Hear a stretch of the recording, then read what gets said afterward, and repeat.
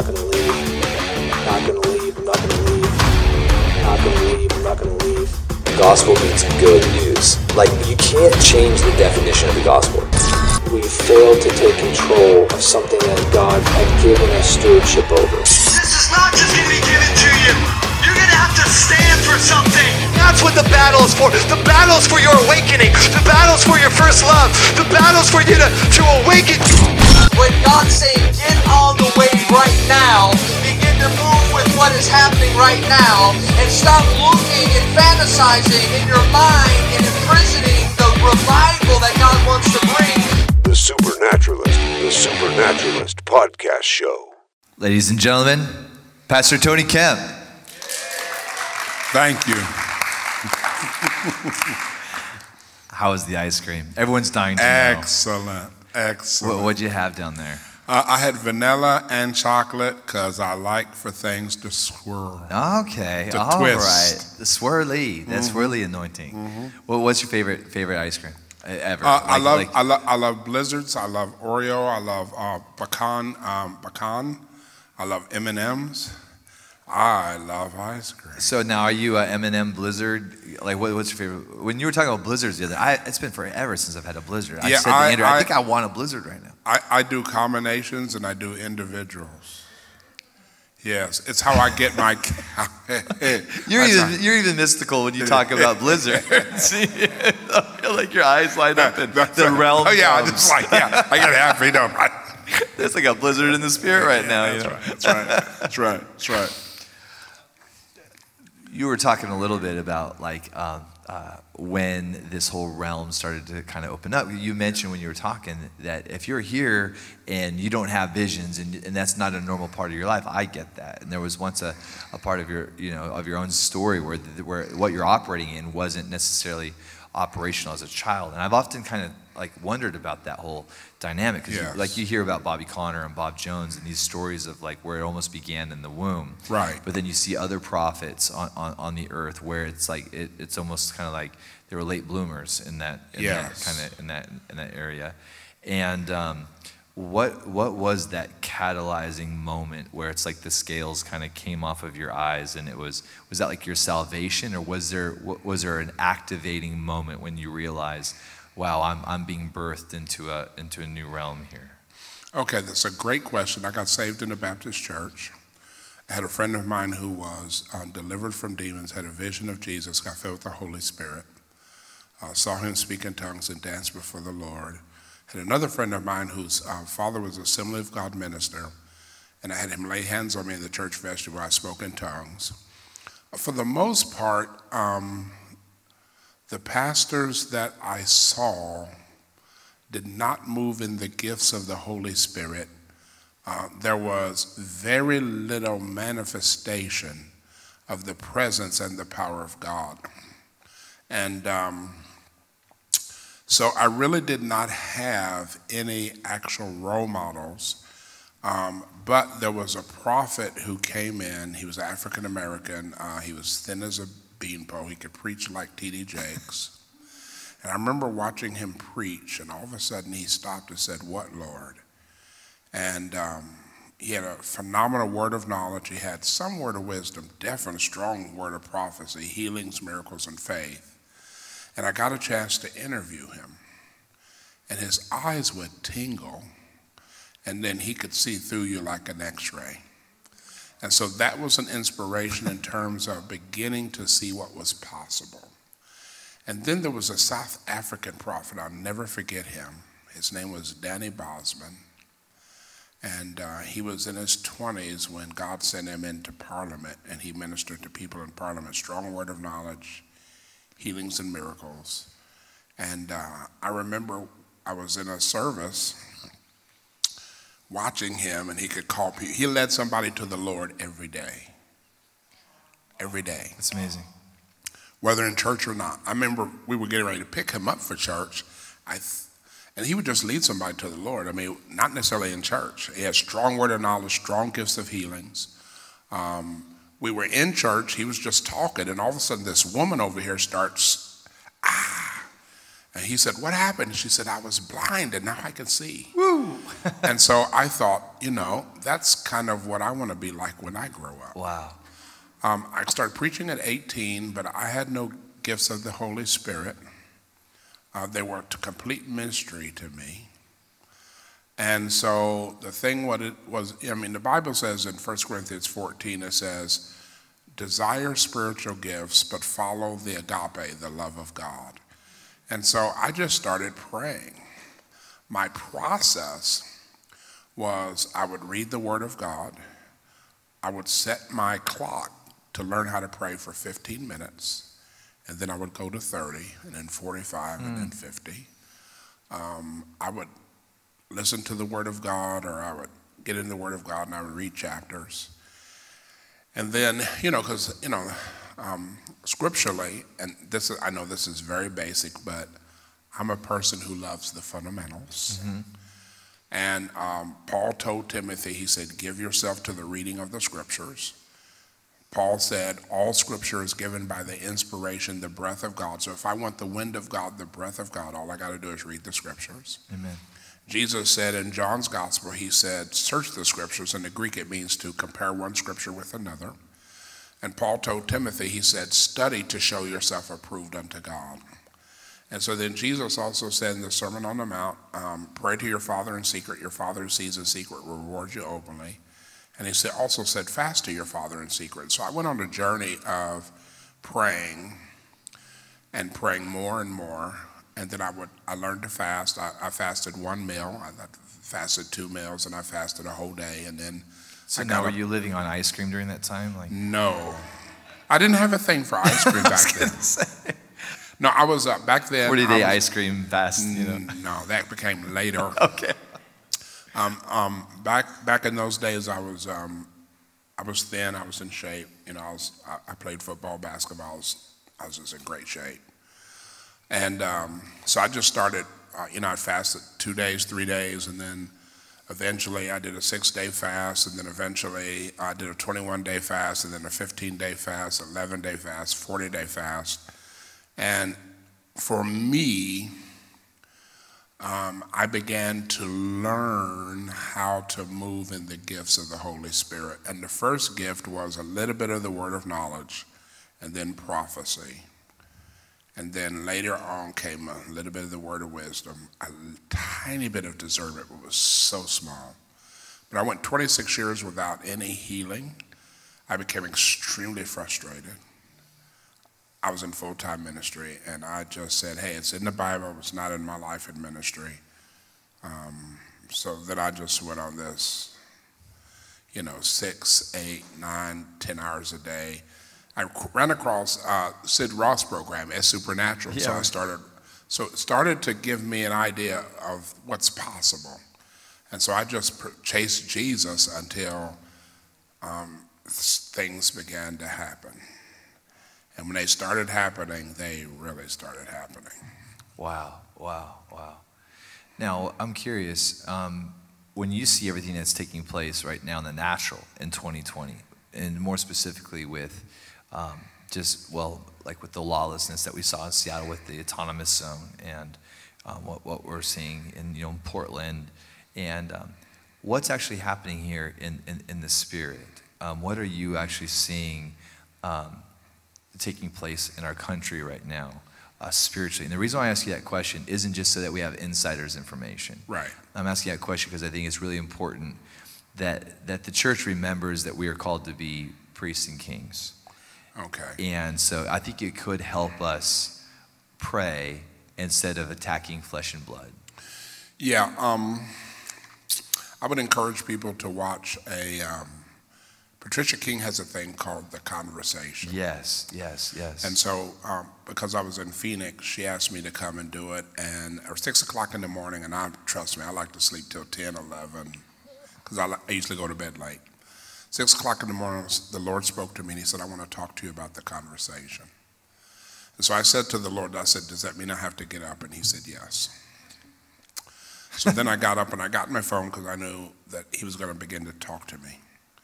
Previous to this, and this goes back to the 1980s, okay. I go to bed one night, I go to sleep and I find myself at the bottom of the throne of God. Wow. And it was so intense that I would not dare to look up. It was just too much. And so I kept my head down. I'm at the bottom of the throne of God, at the bottom of the throne. And the Father says, pray for the United States. And the next thing I know, I'm back in my body. This is in the 80s. Wow. And so then I thought, okay, because I have issues, I thought, now you called me all the way into heaven, and all you had to say to me was pray for the United States. Wow. You could have said a whole lot more. But now I understand why he said, pray for the United States. And so then I should probably say, and let me think about how to articulate this. For those of us that are believers in Jesus, we need to pray against, remember, our war is not against flesh and blood, Amen. but against principalities, powers, rulers of darkness, spiritual wickedness in high places, because things happen in the spirit realm and then they happen naturally. And so one of the things that I want to say to the body of Christ is that we need to pray against the spirit of murder, hatred, and assassination. Okay? And then we need to pray for truth, and we need to pray for justice. And we pray to the Father, then it releases holy angels. Okay? Now, I need to say this because I'm not a Republican or a Democrat. I'm neither. But the Bible says you do not speak evil of the ruler of your people. And it was the Father who put Trump into office.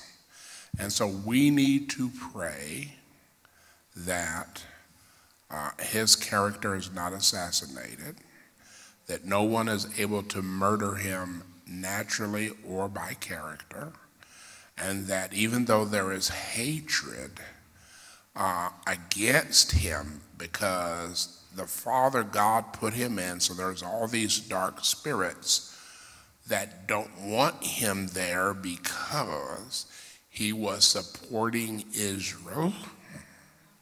He was recognizing Israel and Jerusalem. Right. And he is for the church and the body of Jesus Christ. And so for me, we need to vote in heaven by prayer. We need to be for whatever God is for and against whatever God is against. So I had been praying for that the Lord would save the United States from all enemies, foreign and domestic, visible and invisible. Good. I have been praying for President Trump to be saved, to be mentally healed, emotionally healed, physically healed, and healthy. I will share this with people. Quite a long time ago, I had a vision of him, and in the vision, he was speaking in tongues in front of the camera.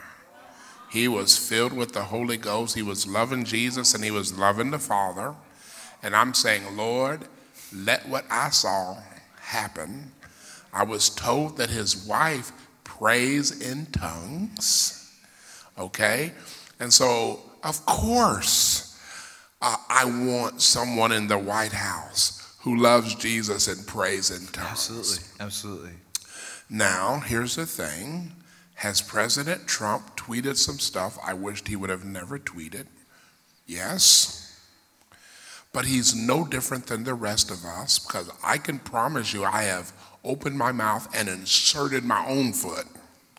And I think we all do that. So be merciful even as your Father in heaven is merciful, because I'm going to make mistakes. I have in the past, I will in the future. Don't want to, but I probably will. And so I just want to see the move of God in the United States. And previous to most recent events, we saw the economy get better for quite a number of people. We've seen some very, very positive changes. We saw unemployment go down. And I want to see life. So I want to see more conservatives come into the Supreme Court, because the truth of the matter is the church needs to pray over the laws of the land, because the laws actually determine what's going to happen in the United States. So I'm praying for Supreme Court justices to know Jesus. I'm praying that anybody who fights against God, he would remove. He would replace with those that are conservative, that support God's agenda, which is for life. I have been praying for lower courts, more and more conservatives that support life, liberty, and the pursuit of happiness for the people. I've been praying for the Senate to become conservative, for the House to become conservative. And again, I have to remind people, I'm not a Democrat or a Republican. I am for whoever is closest to life. Wow. And the well-being of the people. Wow. That's what I'm all about. Yeah. And so if a Democrat goes that direction, I'm for him sure. or her, Sure. as long as they support life. Sure. It doesn't matter to me. Right. So that's what I have been praying. That's good. And I believe that God is moving. Amen. And that we need to continue to pray. And I want to say this. My generation sees what's happening as protest. The younger generation who are in the streets, they're there because they believe they have a cause. So I think that we should preach the word of God in Jesus and give them a holy cause. Come on. And once they get a holy cause because of a fellowship with God in Jesus, they'll be out on the streets bringing people out of sin into right living, out of darkness into light, out of the power of Satan into the power of Jesus Christ. And so our role as the church is to give young people a cause, a holy cause, because that's what they're out there for. They're fighting for a cause. Well, it's in them to fight for a cause, so let's have them fighting the good fight of faith. That's so good. Yeah, so good. And now, when it comes to prayer, that was one of you beautifully unpacked how you're currently praying for our country. Yes. And prayer is an interesting topic because there are so many different models for prayer. But it's also an interesting thing culturally in that we've seen some huge prayer rallies, right? We've seen huge stadium prayer rallies. Yes. But that doesn't necessarily reflect the state of the local church. Exactly. We're in a weird, this is my own perspective. Yeah. It feels like we're in a time right now when prayer feels a little awkward in the corporate context. Yes. As far as finding its place. Like Yes. prayer is like, where do I fit in this agenda?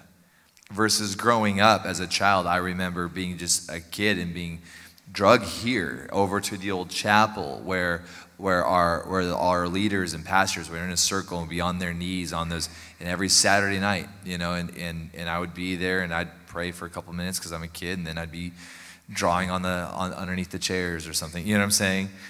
My question for you, Pastor Tony, is right now,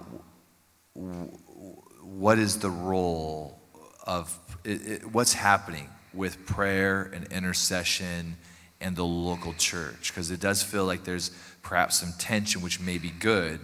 There may be something about to really be birthed in the local church. But what do you see, and what would you like to see? Yeah.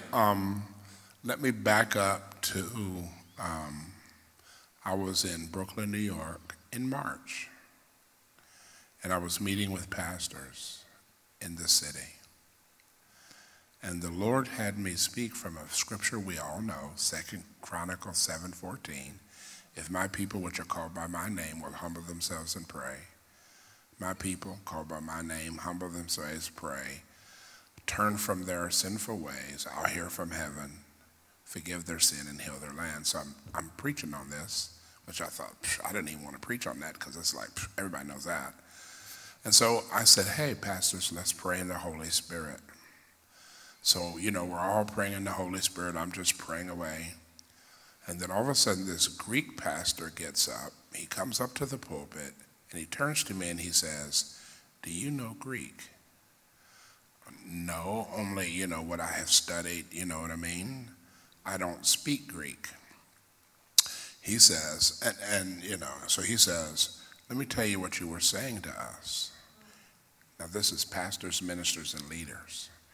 You were saying to us by the Spirit of the Lord, repent, walk away from your sins, and be free. This was the Spirit of the Lord speaking to the leaders. So the scripture that says, as the shepherd is, so are the sheep, as the priest is, so are the people. So this is a time in terms of prayer for personal repentance. Okay. I pretty much have to repent for something every day. No, I'm serious.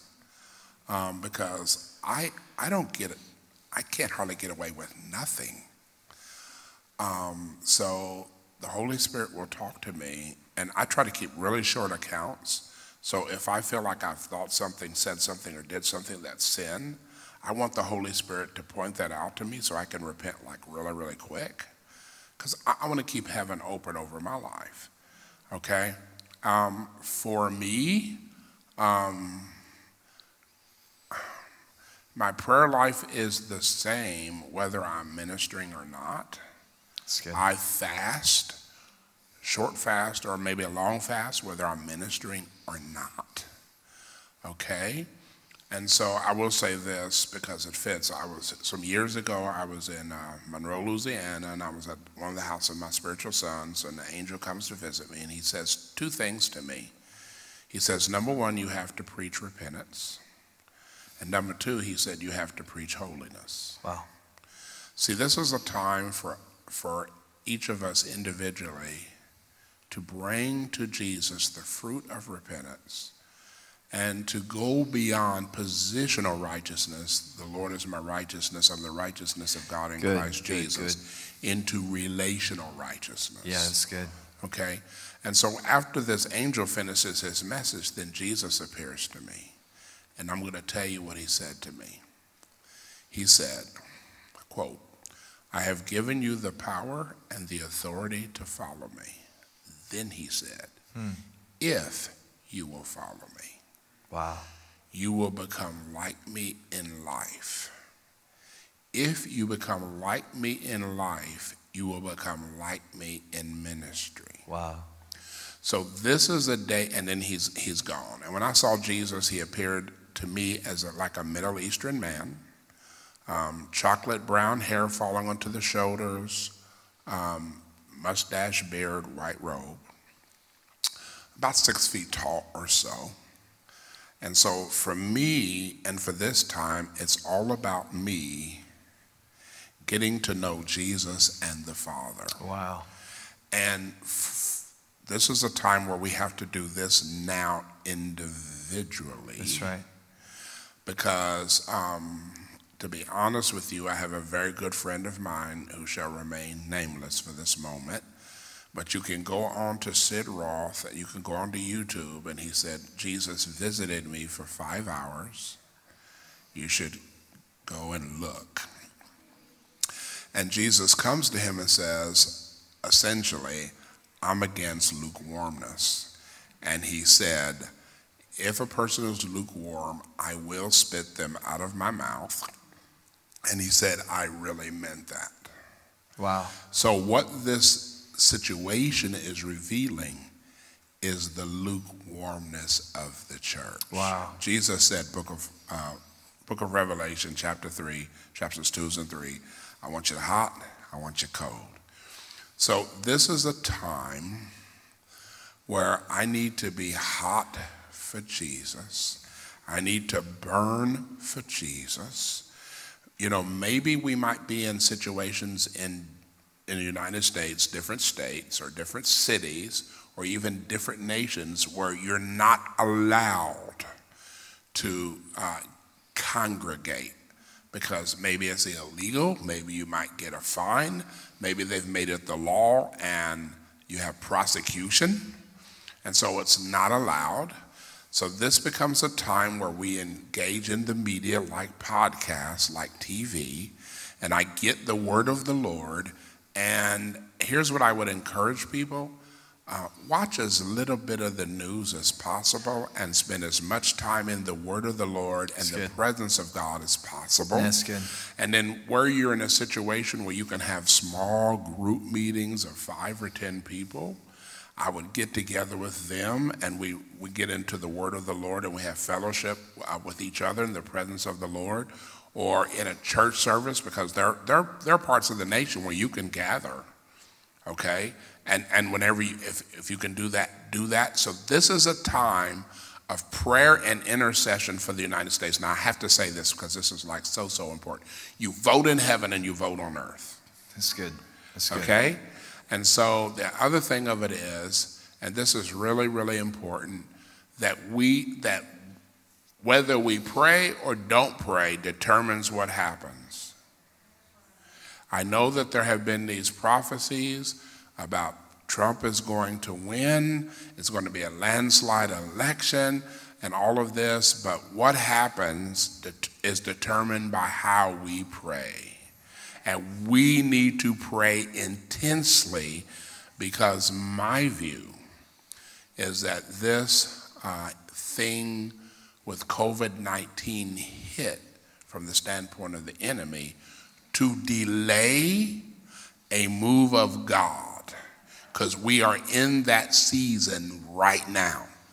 And so the very fact that we have to seek the Father in Jesus, however that happens, in the home or in the church or in somebody else's home, we're still going to have a move of God. It may not be like we thought, but God is moving. And in fact, the truth of the matter is, since March, there have been thousands of people who have given their hearts to Jesus. It's true. And so we're in the midst of a move of God, and you just need to find your place and your way of being able to participate. Yeah, that's so good.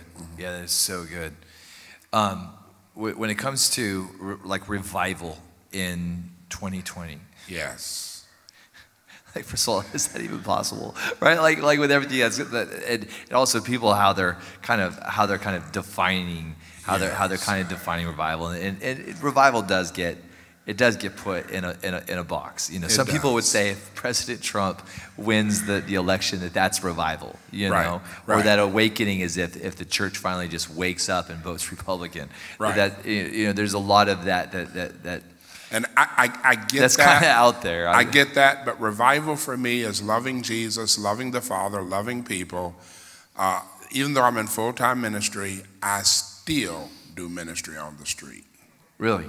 I still do ministry. I'm 64. I've been on the street.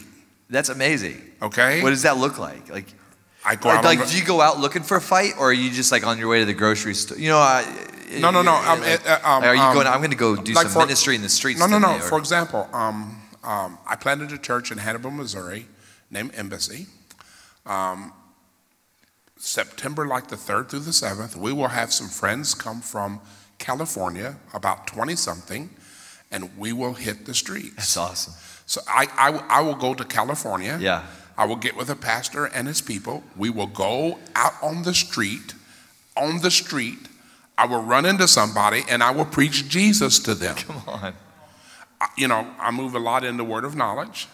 And so I will minister word of knowledge to a total stranger.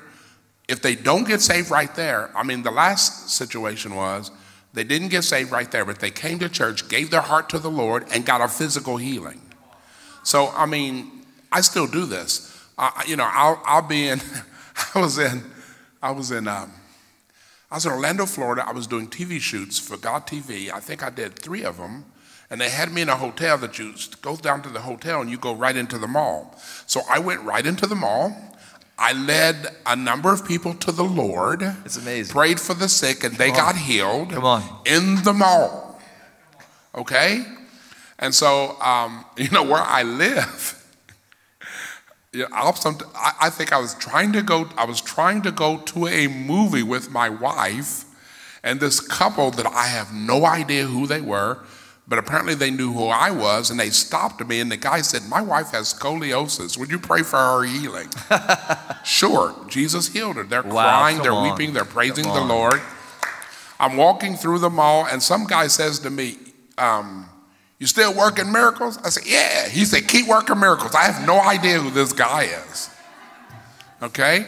So, in the restaurant, we've had God, people get said, let me tell you a story. This will help you. So I'm in this restaurant. I can't remember the state that I was in. I'm pretty sure it was a southern state. And the waitress comes up, and there's an angel standing to her left.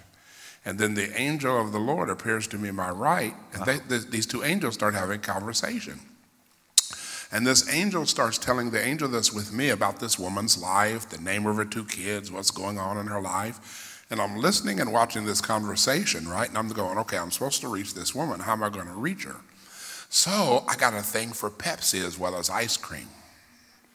So I ordered a Pepsi. Somebody said amen. Yeah, somebody said amen. Yeah, I love Amen. Pepsi, man. I love Pepsi. Okay? I haven't had a Pepsi in a few days now, but so if I need to either go Pepsi or ice cream.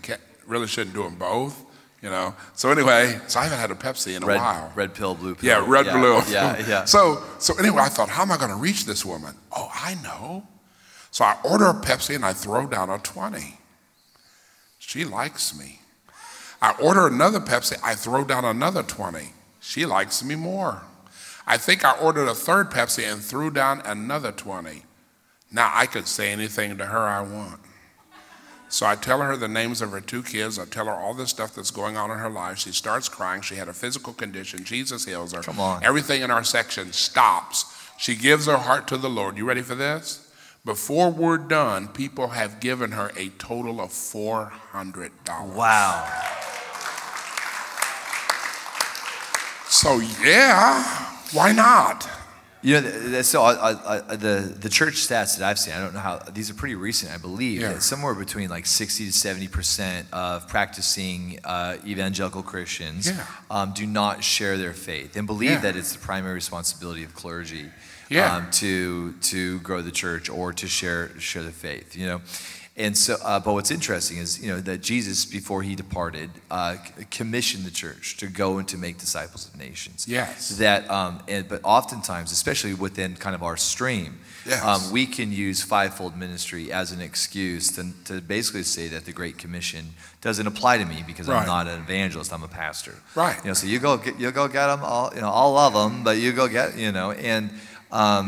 And what I'm wondering, one of the things that I've noticed is that when going out and sharing my faith and making disciples and seeing Jesus do this stuff outside of this place, that it seems like it's more for me than it is for the people that I'm ministering to. It's almost like at that point there's a reigniting of the Christian condition inside of myself, and so sometimes I get kind of nervous in that sometimes Christianity parallels any other world religion, and that it tends to be somewhat individualistic in how can this philosophy encounter, enhance, and heighten my own personal enjoyment.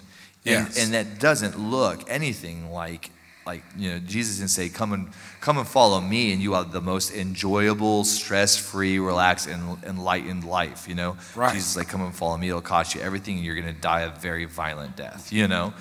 Except for John the Beloved. And so that's one of the things that I think when you were speaking, because when I think of you in this very apostolic kind of place, in this, of course, a prophet. A role and a mentor in this kind of place.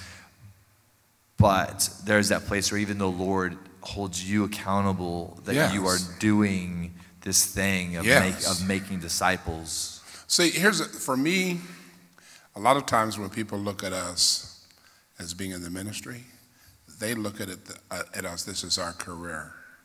This is our profession. It's not my career. It's not my profession. I follow Jesus. I'm going to follow him wherever he leads. The Wow. Scripture says in the book of Revelation, these are they that follow the Lamb wherever he goes. Wow. And so I don't need to, see, if all I'm doing is I got to do this for money, there's something wrong here. Wow. Because when you go and minister to somebody on the street or in a restaurant, there's no money in it for you. You just do it because you love Jesus and you love people. And Paul told Timothy, he said, do the work of an evangelist. And so I think people, sometimes we need to remember that Philip was a deacon and he was taking care of widows. And then when things shifted, he went to Samaria in Acts 8 and preached Christ, and there was great joy in the city as people were getting saved, delivered from demons, the sick were being healed. And so I think for me, now, okay, this is me. My deal with God is, okay, I'm going to walk with you, Lord, but come on, let's have an adventure. Come on. I'm all about the adventure. Come on. What's going to happen today? Yeah. Okay, let's go. And so, so if I get alerted by the Holy Spirit that he wants to say and do something wherever I happen to be, I'm all in. I'm just ready because for me, it's walking with God. And so, and I'm all about just this, walking with Jesus is my best life. So I want to do that. So good. So awesome. And now, okay, so switching it up a little bit. Yes. When it comes to encounter, so you Yes. live in an encounter Yes. realm. Yes. So you love adventure, but the Lord takes you in these adventures Yes. where it's a little less earthly and a little more heavenly. Yes. And so perhaps many people here or many people watching or listening to this podcast, maybe they've got their own kind of token encounter from like 2008, Yes. 2001. It's been a long time, Yes. but not much has happened since then. Yes. But it was such a profound encounter. It changed their identity, their understanding. It lined them up for their destiny. Is that encounter? That's done? That thing's expired? That's Okay. in the past. We should be waiting for the new, longing for the new encounter. Okay. Or what does it look like? Can you steward something that happened a long time ago? What does that Okay. look like? Okay, the first thing I'm going to do is I'm going to challenge people. So when I challenge you, it's because I care about you. But I'm getting ready to challenge you. Awesome. I can only lead people up to the level of my own personal encounters with Jesus. So if I encounter Jesus as Lord and Savior, that's all I can lead a person into. If I've encountered Jesus as healer, I can lead a person there. Deliverer, baptized in the Holy Spirit. However, if my last God encounter was a long time ago, now I'm only leading people by memory. Wow. Okay? So for me, encounter begins by obeying the word of the Lord and walking in the Spirit. And see, so what a lot of people don't understand is that if they're just following Jesus and doing those things that please the Father, and they're walking in the Spirit, they are in a God encounter, whether they feel like it or not. So when temptation faces you, I remember when I first started walking with Jesus, I was in a dream, and in front of me was temptation. I heard a voice say, "Look up." And as soon as I looked up to Jesus, the temptation was conquered. Hebrews 12 says, looking unto Jesus, the author and the finisher of our faith. Okay. The reason I'm bringing this up is because I need to not just look to Jesus, I need to keep looking to Jesus. Because if I keep looking to Jesus, I will, okay, there's patterns. Here's a pattern. You have a problem, and then you ask a question, because the supernatural is initiated by the question. Because my question, like this woman who got saved in the restaurant, Lord, how do I reach her? So the supernatural is initiated by asking the right question. So you have a problem, you have a question. If you just start asking God questions, then you have an encounter, and the encounter can be as simple as the Lord gives you a promise that speaks to that problem. Okay? So now my question is, when I have this problem, what's the promise? But here's the other question. So Lord, you permitted this problem, so who or what do you want to be to me now that you could not have been to me before? Because all the way through Scripture, persons had problems, and then they had a God encounter, and as a result of that problem and that God encounter, they got to know who and what God was in a way like they never knew him before. So you have the problem, you have the question, then God reveals himself, promise, he shows you something about his character, his nature, his ability, and then the next thing of it is Lord, what are the conditions attached to this promise that I have to fulfill? And then everybody say repentance. Faith and obedience. And then I go from there to, now there's this supernatural provision. Here's what I teach people. Every single one of us have a spiritual capacity. And I'll say it like this. Abraham has a God encounter. And God says, first he can't have any children. God gives him an encounter. He has Isaac. And then God says, give me Isaac, sacrifice him on a mountain. That's a complete thought. But when he goes to sacrifice Isaac, God says, you did it in your heart, you don't have to touch him. That was the part 2 of that encounter. It brought it to a conclusion. And the whole reason for that story was, as Abraham entered into a covenant with God, where your enemies become my enemies, everything you have is mine, should I ask you for it?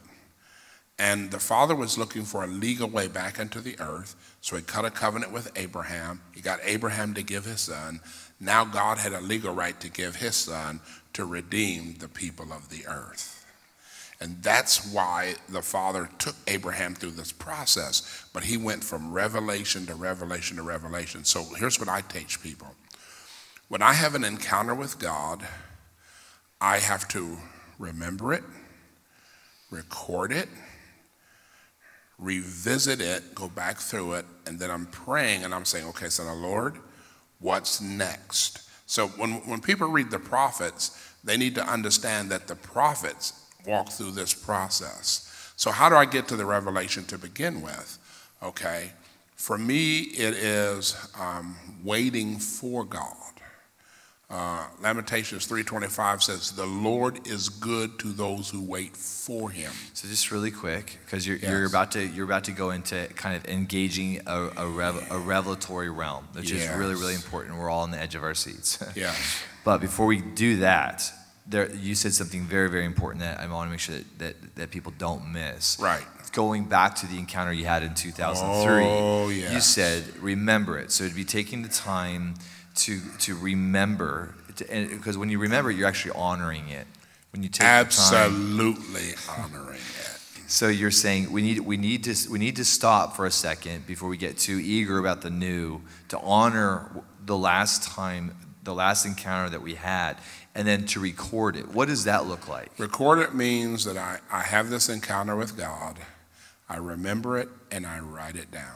You write it down. I go through every single part of it. I look at it. I pray about it. Are you asking yourself questions as you're writing it down in order to mine it more? Yes. So I want to see it again. I want to hear it again. I want to feel it again. I want to absorb it. I want to get everything out of that encounter that is there. But what if people say, I don't need to do that, Pastor Tony, because I remember it. It's so vivid. It was like it was yesterday. So I remember it, and I don't need to write it down. So why would I write it down? Well, I think that God gives us an example from Genesis to Revelation. And maybe I need to follow God or something like that. You know what I mean? That's so good. I mean, it's pretty. I'm a pretty simple dude. Right. You know what I mean? I mean, and then just in case we miss that part, God says to Habakkuk, write the vision. Do you think that sometimes people, they compare their revelation to the revelation of the word, and they just say it was awesome, but they poo-poo that event and they put it down and they don't do the work that encounter deserves because they're comparing it to Katie Souza's encounter or comparing it to St. John's encounter in the book of Revelation. And so because of that, we neglect encounters. Yeah, I think the Hebrew writer says this: God at various times and in different ways spoke to the prophets and has in these last days spoken to us by the Son. So God speaks to us in different ways. And so, not only do we sometimes compare our encounter with the written word, we compare our encounters with other people. Absolutely. And Paul said this in the book of Corinthians. He says, those who compare themselves among themselves are not wise. Wow. And the reason that that's not wise is because, let's say I have an encounter, you have an encounter, and I decide that my encounter is greater than your encounter, so now I'm in pride. Or if I decide that your encounter is greater than my encounter, now I'm in inferiority. But you're not the measurement, and neither am I. The measurement is Jesus. So now I need to come up, and so do you. And so we've leveled the playing field. And so I take revelation from God however it comes to me. That's good. And so, this is funny. Because God's got a sense of humor. And I remember ministering to somebody, and I was getting ready to minister to him, and the Lord said, what about Bob? The movie. Right? So what about Bob? And it was a whole revelation. Okay? So let me give you another one. That's just because the Lord can talk to you any way he wants to. So I'm ministering to this young woman, and I think there was a woman named Tiffany who did a song called I Think We're Alone Now. So I hear Tiffany. Well, so I bring this up, and so here's what's really going on. This young woman I'm ministering to, she had broken up with her boyfriend. He was seeing another woman, and she was stalking him. And the girl's name that her boyfriend left her for was Tiffany. And then I saw the picture of, remember the guy from Halloween who wears the mask? Yeah. Because I'm stalking you to get you. And the Lord really did something there to stop a pathway she was on. Wow. Okay? And so, this is probably going to mess with people. I've had the Lord speak to me from Pink Floyd. Okay? We don't need no. Well, it started with this. Hey! No, it started with this. It started with, Daddy's flown across the ocean, wow, leaving just a memory, a snapshot in the family album. Hey, Daddy, what have you left for me? Wow. And the Lord starts talking to me with the words of this song because this person had been left by her father. Wow. It was a snapshot in the family album. We had a picture of a family, but it wasn't reality. Daddy, what have you left for me? And then the whole thing of building bricks, isolating myself, and going into depression. So sometimes the Lord will use this kind of crazy stuff to speak to me. Or he can just simply, and I've had this experience too, where I look at a person. I remember looking at a woman, and I saw these slides over her head. She was engaging a man in an intense conversation. He grabbed her, and he threw her down, and he was on top of her. So I call her out, and I just describe it, and yes, that's the way it happened. Well, who cares how you get the revelation? Right. As long as this person feels cared for, loved, and they get touched and healed by God. Wow. So I don't think that we should limit God in any way. Amen. I mean, if the Lord wants to speak to you through hee-haw, you look at somebody and the Lord says, gloom, despair, agony on me, deep, dark depression, excessive misery. If it wasn't for bad luck, I'd have no luck at all. The Lord is telling you what this person is going through. Right, right. So who cares how you get it? I'll take it however I can get Wow, it. wow. Yeah. So there's been some talk about angelic function, and I mean, I'm using the angelic to kind of set the question where I'm going. So, okay. A lot of revelation in church recently regarding the function of the angelic and how that integrates with our identity and calling as believers. Yes. And that worked beautifully in the word that you gave to Steve Swanson today as far as the angelic function above him and how it was leading him into what was being manifested on the earth. Yes. Okay. When it comes to the great cloud of witnesses, does the Lord assign witnesses in the cloud in the same fashion? And I don't know if I'm being specific enough, but I will answer your question. When I first went to heaven, the first person I saw tried to see, was the Father, but I couldn't because of the cloud and because of the light. Then I saw Jesus, but there were witnesses there. To explain this to people, think of it this way. In the book of Revelation, John says, I heard a voice. He walks through a doorway. He finds himself in heaven, and he sees the living beings, what we call the cherubim. He sees the 24 elders. His revelation actually starts, Revelation 101, the revelation of Jesus Christ, which God gave to Jesus, the Father gave to Jesus, to show his servants those things which must shortly come to pass.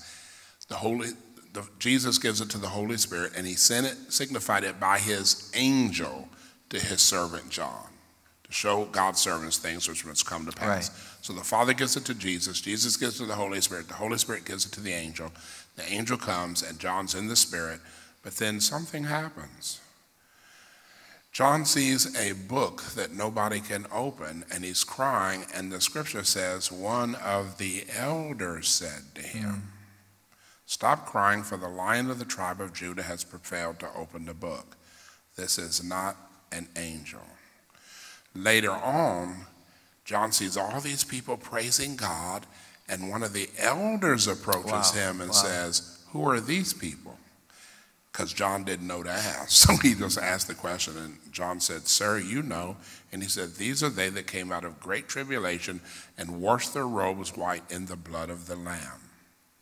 Okay, so we know that John had interaction in the realm of heaven, in the Holy Spirit, with an elder. We do not know which one. So that's in the cloud of witnesses. And then we see in Mark, Matthew, and Luke, Jesus is on the mountain of transfiguration. The Father comes in a cloud, and Moses and Elijah appear. And in one of the versions it says that Moses and Elijah began talking to Jesus about his upcoming death in Jerusalem. And Peter, James, and John are witnesses. Now we have 4 witnesses of interaction with somebody from the cloud of witnesses. Matthew, Mark, Luke, in his gospel, and John. All truth is established by the mouth of 2 or 3 witnesses, and you have 4, by the way. That's biblically, scripturally, theologically, it can't be refuted. So my issue was, when because this all started with the angelic encounter, went to the Father, then went to Jesus. My issue with God was, you got to give me a scripture for this deal. Because I'm seeing Elijah. So you got to give me a Bible for this. And God gave me a Bible for it. With regards to Elijah, he looks ancient and youthful at the same time. He has kind of high cheekbones. He has eyes that twinkle with the joy of the Lord, but are also fierce for God to get his just glory. He has a long flowing beard. He's got some hair. He really does have a hairy chest. And he is supernaturally preserved. When I saw, I didn't talk to Elijah, but there were things that he was instructed by God to tell me. When I saw Noah had a body very similar to your type, tall, but he had one of those real long beards.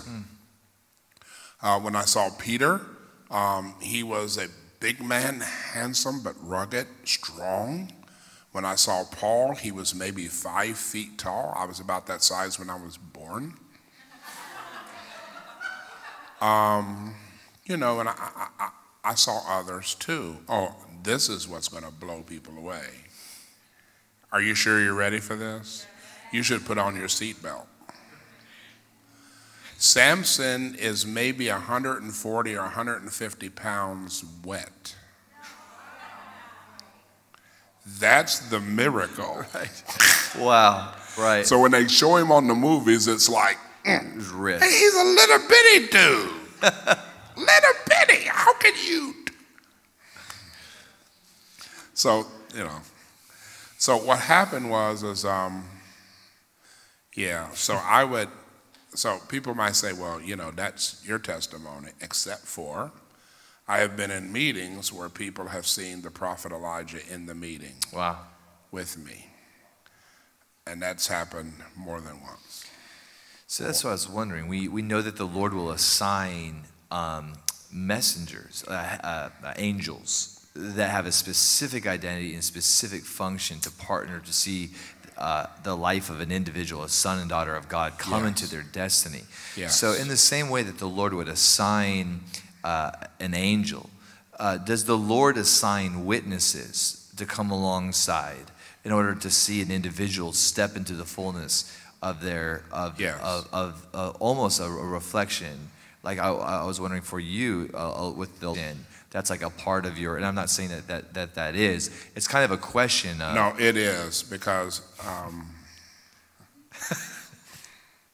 and not just, but Elijah ministers to a lot of people. One of the things that happened, and people may have issues with this, and that's okay. I saw Elijah in heaven, and one of the things he said to me, he said, when you really need me, I will be there. And he said, I will announce myself and I will say, I'm here. Okay. So I was doing ministry in Michigan, and man, that morning was rough. It's rough. So I was pretty discouraged, even though God moved. And sometimes we have our own expectations and they don't match, because we're carnal, and sometimes we're natural, and sometimes we miss God. And so that evening service, I'm pretty discouraged, and I'm sitting up in the pulpit, and all of a sudden heaven opens, and Elijah says, I'm here. I don't say a word to the people, but everyone in the room could feel the atmospheric change.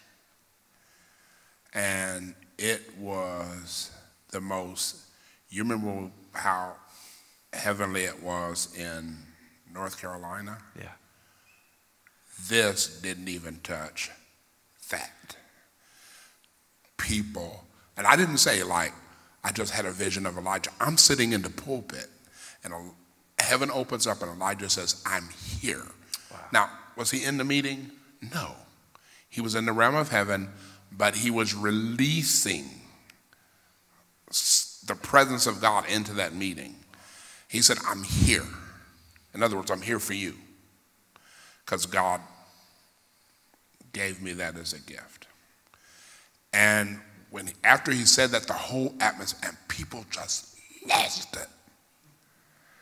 And it turned everything. I mean, it was like, it's amazing. It was the most heavenly atmosphere I've ever experienced, other than actually being in heaven. It was incredible. I mean, so that'll give you an idea. Absolutely. And so you'll have,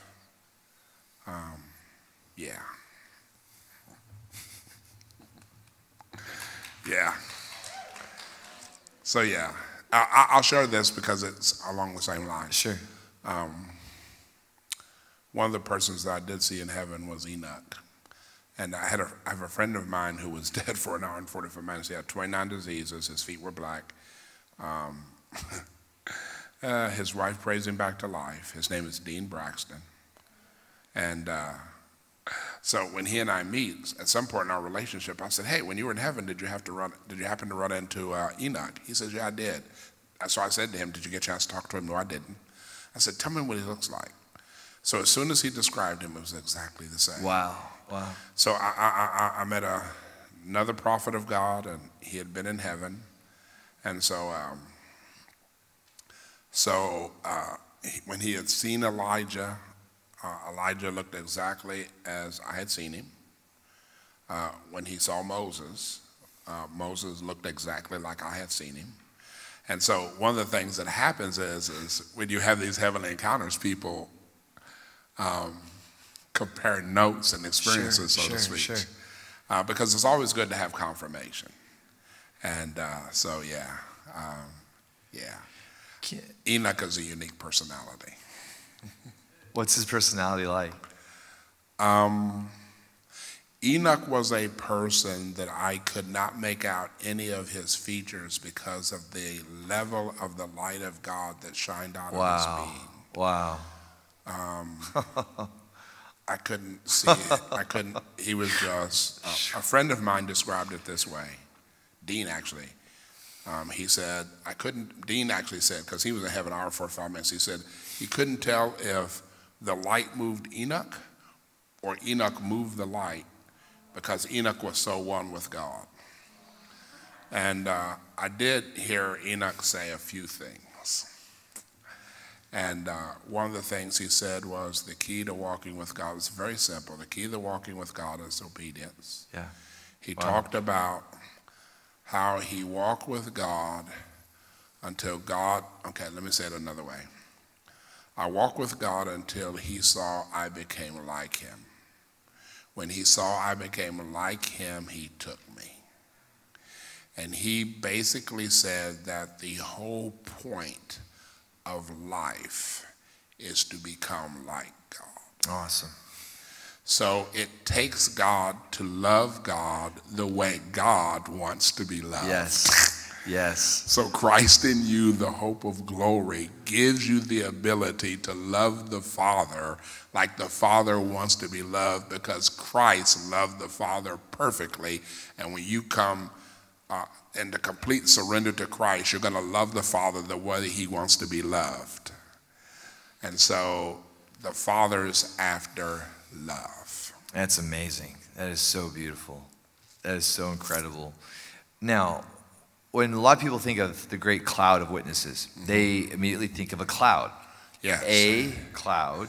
Yes. Maybe hovering in this atmosphere. Yes. It's loaded up like a car. Like you can only get so many witnesses in the cloud. Yeah. And so you got the witnesses that care about what we're doing here and now. Yes. They're all up in heaven. They slam the doors of the cloud. They come pulling in, and they're interceding and they're cheering us on. And so of course that's not what's right. actually taking place. Right. What are we talking about when we talk? Is the cloud a cloud? Is it a realm? What is this cloud of witnesses, and how does it interact with our realm? Okay. First of all, cloud dynamics. Yes. First of all, people think that heaven is far, far away.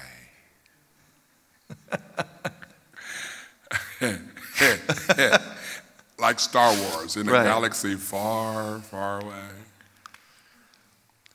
But we are inside of heaven right now.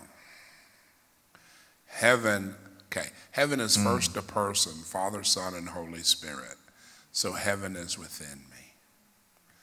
Okay? Heaven is secondly the nature of the Father, love and holiness. Heaven is the ability of God Almighty. Heaven is the Father of glory, Jesus, the King of glory, the Holy Spirit, the Spirit of glory. And heaven is not far away. John started this whole thing out by saying, repent, for the kingdom of heaven is at hand, which means it's within your reach right here, right now. And then Jesus said, repent and believe the good news, because the kingdom of heaven is at hand. So here's what I want to say to people, just to give them a biblical idea. Stephen is in the process of being stoned. He gets filled with the Holy Spirit, and while his physical feet are upon the earth, he says, I see heaven opened. And the Son of Man is standing at the right hand of God. And even though he's physically here, he's there. And the Bible says in Ephesians 2 that the Father raised up Jesus, and when the Father raised up Jesus, you were raised up in Christ. The Father set Christ at his own right hand, and that you're with Christ at the Father's right hand. And the Bible says it has already happened. So that means that since heaven is in me, when I look through the eyes of my spirit, through the Holy Spirit, I can see into heaven. And when I see into heaven, I can see the angels of God, and I can see the cloud of witnesses, I can see Jesus, and I can see the glory of the Father, as if I'm there, because I am there even though I'm here. And so we think of heaven as far, far away. Sure. But heaven is in this room right now. Wow. And angels are here. And if there are any cloud of witnesses who are interested in this conversation, they're here. Okay? Just to witness. So, I mean, it's you know, I just, yeah. Hey, guys. Yeah. Right. Yeah. See, I don't know how far you want, to go with this, because, yeah. I'll share this because this will help people. I was getting ready to do a minister's meeting, a pastor's meeting, pastors that I oversee and pastors I work with, and they came, and ministers. And so I think we had probably, 200 and something, whatever it was. So I was going to speak in the morning, and I'm awake. My eyes open up. I see into heaven, and there's Samuel. And he proceeds to tell me that was the Father's will for me to speak on the subject of procrastination. And how to overcome procrastination. I've heard you preach on that. It's an amazing word. Yeah, it is. And so when I get up that next day, and matter of fact, I was given a series of subjects I was supposed to cover. And that came from the Father gave it to Jesus. Jesus gave it to the Holy Spirit. The Holy Spirit gave it to Samuel. Because,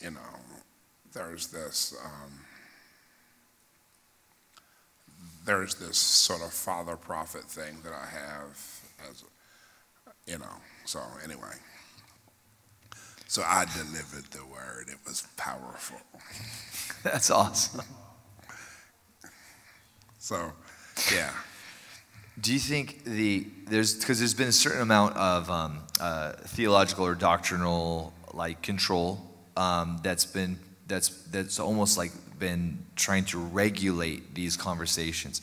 Yes. And I'm not picking on any sort of specific person or ministry or heresy hunter or anything like that, but there certainly has been almost a fear to even mention the great cloud of witnesses, or even this particular kind of conversation of is it okay to engage that place, that realm, if you see, don't even acknowledge, because that couldn't be of God and such. But the same could be true in regards to even just talking about angels. It's been, if you were to talk about the angelic and engaging the angelic in the 90s, that would get you picketers, that would get you on to the Bible Answer Man, and so now we're allowed to do a lot of things that you couldn't do 10, 20, 30 years ago without all of there's just an openness. But even then, it still is a little awkward, perhaps, having some of these conversations. And do you think that's because that when we begin talking about how real heaven is and how near heaven is, and the desire of the Father that we would partner with his with his messengers and with his heart. I'm wondering, and this is just a hypothesis I'm throwing out, that could it be because when we start talking about the reality of these heavenly dynamics and the will of God, that perhaps that now makes us accountable to be a little less independent in our ministry methods and our ministry mindedness. Yeah. Because it's a little terrifying knowing that, wait, I can't just do whatever I want with my church. You know what I'm saying? It's a little bit terrifying to think that,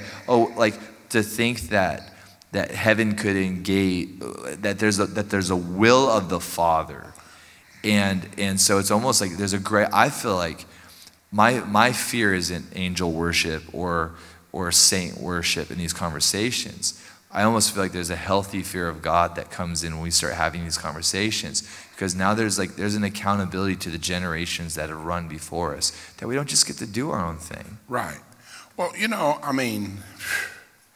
there are plenty of prophets who had encounters with angels and still only worshiped God. There were apostles who had encounters with angels and only worshiped the Father and Jesus. First of all, angels are part of the heavenly army. We as the body of Christ, we're the army of the Lord upon the earth. Yes. So why wouldn't the earthly army partner with the heavenly army, and the heavenly army partner with the earthly army of the Lord to achieve the will of God and to conquer darkness? Hello. Come on, we here upon the earth, this nation's army gets with this nation's army to defeat a foe. So think about it. And so then what are we going to do now with the return of Jesus? And Enoch says, here comes the Lord with 10,000s of his saints, and Jesus has a sword, and those that are on horses with him, they come in to do battle. So what? It only happens in that moment? Wow. Really? We're all fighting for the will of God to get done. And I understand, this is a little too far for some people, but okay. So that's fine. It works for me. So, somebody said, well, how does it work for you? Well, I was in Arkansas in a situation where a church had their electrical meter removed. And when we got to the church, all their electricity was on. The sound system was on. I'll never forget. We finished the service, and we were in the back room eating, and there was a table, and there was a lamp. It was not plugged in, and the light bulb was on. And we're eating, and they had supernatural power, electricity, for months. This is not a problem. This is not a problem. So, I could go on and on and on, but this is not a problem. So it's a problem for somebody else, but it's not a problem for me, because we had a wealthy woman who was a farmer. In her area, there was a drought. So she asked me to come out and pray for rain. Think about Elijah. I would come out on Monday nights. It would rain on her property only, to the point that the neighbor said, how come it rains on your property and not on ours? And Jesus did that miracle for her. So then, this is when I'm pastoring in Illinois. God says, stop pastoring in Illinois, go to Missouri and plant a church. I go to bed one night. I have a dream, and in this dream, we're supposed to purchase this building that we got like $2,000 in the bank, and we're going to purchase a 30,000 square foot building. We're just planning a church. And that same woman that I had prayed for comes to me and says, I'll buy the whole church for you. You, my friend. Wow, it's amazing. Wait. So then it was in the highest places in Hannibal. And so a cellular company comes into the area, and they needed to put up a tower. So they come to us, and say, can we put a tire on your roof? And they offer us to the penny, the exact amount of money that the woman gave us to purchase the church, and we gave it back to her. So if you don't want the spirit of Elijah in your life, okay, but I will go for it. Because we had people get saved in that building, and they still are getting, see, we still have a move of God there. People got saved there, delivered from demons there, filled with the Holy Ghost there, miracles there. So, I'll take my experience. Yeah, absolutely. Absolutely. I'll take your experience. Right, Come on. Oh, my goodness. And then just last thing, kind of area I just want to hit on with you is in the area of worship. Yes. Because it feels to me like that heaven wants to be a lot more involved with our worship and our understanding of worship. Yeah. It just you can just feel that, like the longing for there to be greater unification or greater revelation of our unification between heaven and earth. And we talk a lot about new sounds and stuff, but sometimes we think that means new sounds on a keyboard. Right. And nothing's wrong with that, But I don't even think it's about that. I don't even think it's about a new sound, a new rhythm. It's that place where worship without veils, And I just really felt like there's something that you have in regards, and selfishly, really, for this house, for Seattle Revival Center. One of the things I saw in heaven is I saw God the Father on the throne, which is immense. In fact, you can see the Father seated on his throne anywhere you are in New Jerusalem or heaven. It's that big. Anywhere. It's actually this, in that sense, the center focus of heaven. And I understand where people can become confused in their theology about if God is the manifestation of three different persons, or if it's Father, Son, and Holy Spirit. I understand why people have that, because I saw Jesus literally walk into the Father and become one, and come out of the Father and be separate. But the very fact that Jesus does not know when he's coming lets you know that there's a separality there. Because the angels don't know, Jesus doesn't know when he's coming, only the Spirit, the Father. One of the things I saw about worship was the unity of the Spirit. Everybody was on their knees. Everybody went down like this in worship, all at the same time, just led by the Spirit. This may surprise people, but music came out of each person just like it was a musical instrument. Then there was this, the best way for me to describe it is there was this light and this cloud that came up from everyone that collected, like a mushroom cloud. And then the Father inhaled, and all the love and all the light of each son went into the Father, and he enjoyed the love and the worship of each son. And in heaven, while there is rank, each son or each daughter is number one with the Father. And then this is the other thing that I witnessed, because I was back, so I was watching this. And then this light came out of the Father and went into each son and each daughter. And so there was this circle of love that came from the Father into each son and daughter, out of each son and daughter, back into the Father. And there was this unity of the Spirit because it was all about the Father and Jesus. And because it was all about the Father and Jesus, no one had any issues with anyone else, because each person was in harmony with heaven, and it was in harmony with one another. And so this is the revelation that the Father wants to bring into the Church of Jesus Christ. And so whenever I'm in harmony with the Father and Jesus, I make it easier for you to be in harmony with me. Wow. And so heaven models loving God and loving one another. Your kingdom come, your will be done on earth as it is in heaven.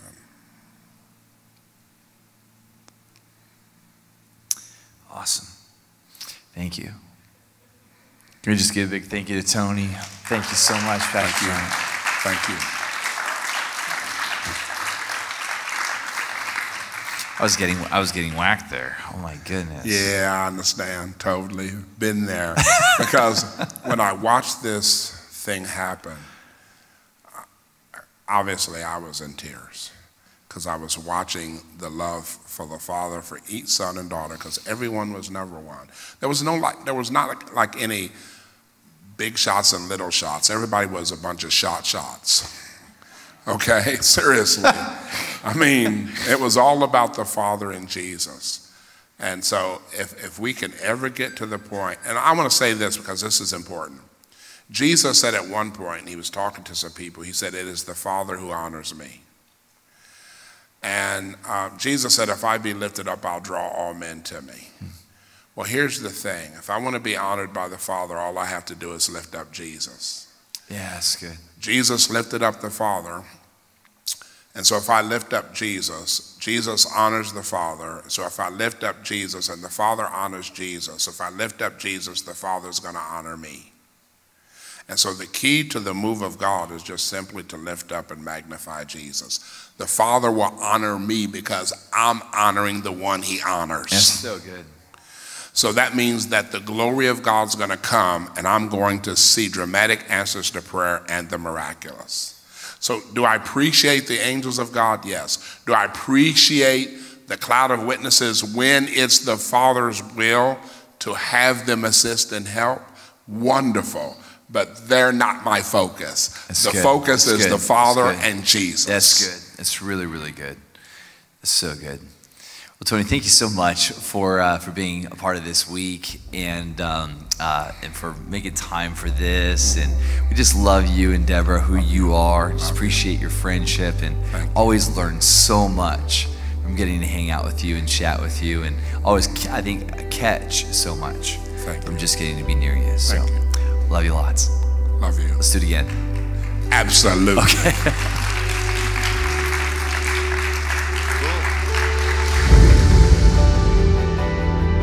Podcasts are definitely trending right now. There's so many brand new podcasts that are hitting the market. And I think that iTunes is kind of overwhelmed. And one of the ways that iTunes aggregates what's hip and relevant from the rest of the noise that's hitting the web is through ratings and reviews. A bunch of you have already taken the time to leave a rating and a review of this podcast. And I just wanted to say thanks.